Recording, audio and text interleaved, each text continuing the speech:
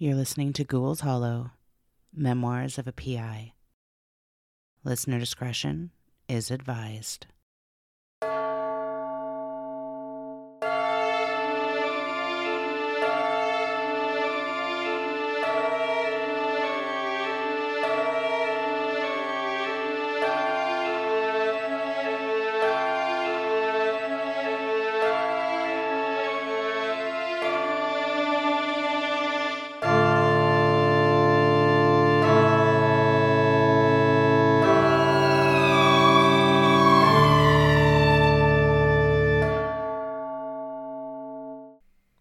Dallas leaned forward to look at the bed, running his hands along the sides of the frame.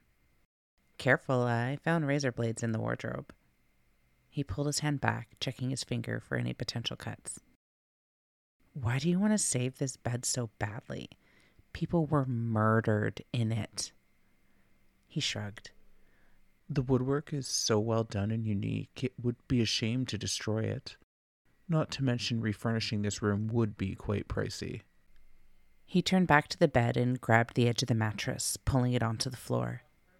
Once the frame was fully exposed, the bed still looked like it was one solid piece of wood that the frame had been carved out of. He got down and started running his fingers along the frame. I grabbed some tissues and went to the opposite side, slowly dragging the paper along the wood. Are you dusting?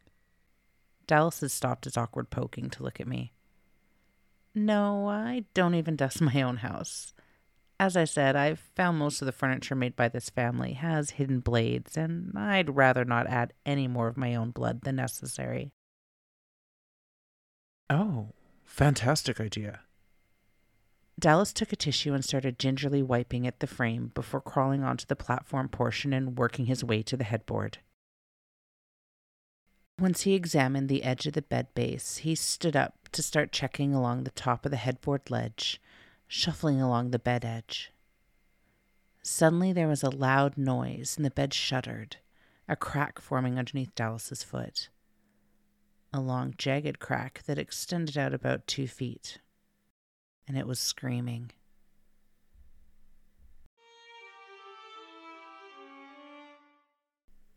Dallas scrambled off the bed, toppling to the floor, the muffled screams still coming out from the crack. It sounded like a man moaning in despair. Did you hear that? Dallas looked up at me, terrified. You can hear the screaming? I was shocked. No one had ever heard what I did before. His face changed to confusion, followed by concern. No.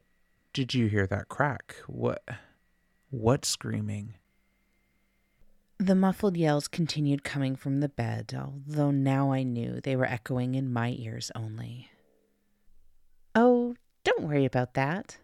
I shrugged and picked up my hammer. Now that the bed's damaged, though. He looked at me, defeated. That counted as approval in my eyes. I swung the hammer down towards the end of the crack before he changed his mind. There was a dull thud, like I was hitting solid wood. I continued, trying to ignore the screaming. Diana, I think the bed is actually Dallas started to try to stop me when there was another loud snapping noise and the crack grew. I slammed the hammer down again. Now there was a very faint hollow noise, like there could be a void. After several more minutes, the crack grew, becoming a small gap. A gap that expelled plumes of a musty sweet scent with each hammer hit. Eventually that crack had become large enough to wedge something in. Switching to a claw hammer, I shoved the hooks in, trying to work the hammer through and split the wood more so I could pry a piece off. The screaming stopped. Finally, I'd worked around the cracks enough to get my hands under and lift a piece up. I looked up at Dallas, grinning. Moment of truth time, my friend. With that, I pulled the broken piece of wood off, exposing the void below. Oh my God. Dallas stared down, his face ashen. Mummified hands were resting on top of an old doorknob. Not just the knob portion, but the entire doorknob part, and it looked identical to the doorknob on the door to the haunted room. The doorknob had been placed on the body's chest, and a once white shirt with what looked like bloodstains clothed the torso underneath. As I broke away more of the platform wood, more of the body became exposed. It had been folded into a cavity in the wood that would not have been possible had the person gone into the hole alive. It was in amazing condition, likely due to the inside of the bed providing a dry and airtight seal. Well, I looked up at Dallas. I believe this is Frank. Let's find Ethel.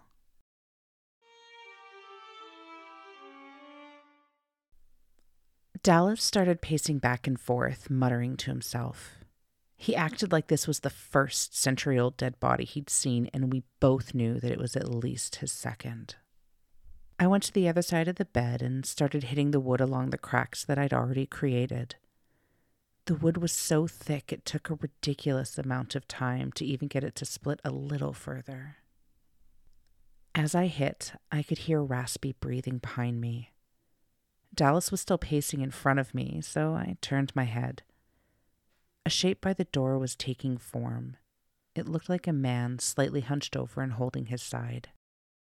I briefly paused my hammering and turned to Dallas while pointing at my spirit box. "Hey, bud, can you flip that little box on over there?" He did, and static filled the room. I continued my task. A woman's voice cut through the static. "Hello?" A lower voice responded. "Ethel." "Hello?" Dallas stared at the box. Is this actually happening? "Ethel." "Hello?" "Ethel." "Hello?" "Ethel." The two words continued to repeat like an endless loop cutting through the static. Finally, a large split broke through the bed, providing a gap big enough for me to start prying at the jagged edges. That musty sweet scent returned as I pulled back at the wood. Her face was turned to the side, body wrapped tightly in her housecoat.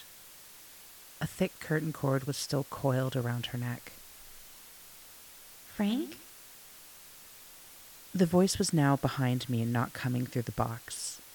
I turned and I could see another shape taking form next to what I had assumed was Frank. Dallas came up and looked into the bed.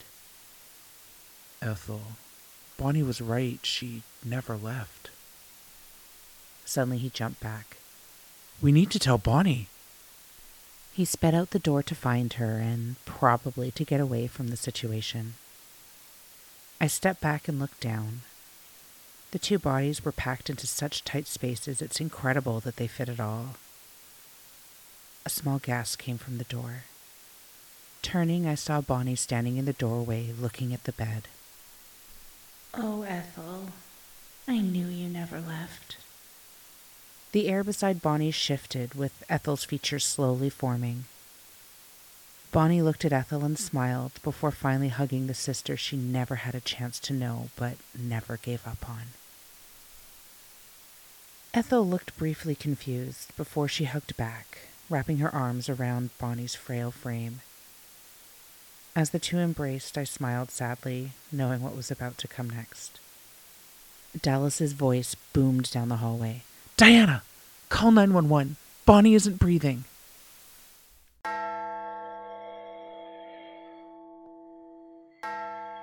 Thank you for listening. Our custom sound was created by Kevin Ross. Our custom artwork and sound editing was done by Michael Pybus. If you'd like to reach me, please email me at ghoulshollow@gmail.com, or you can find me on Facebook at Ghouls Hollow the Podcast.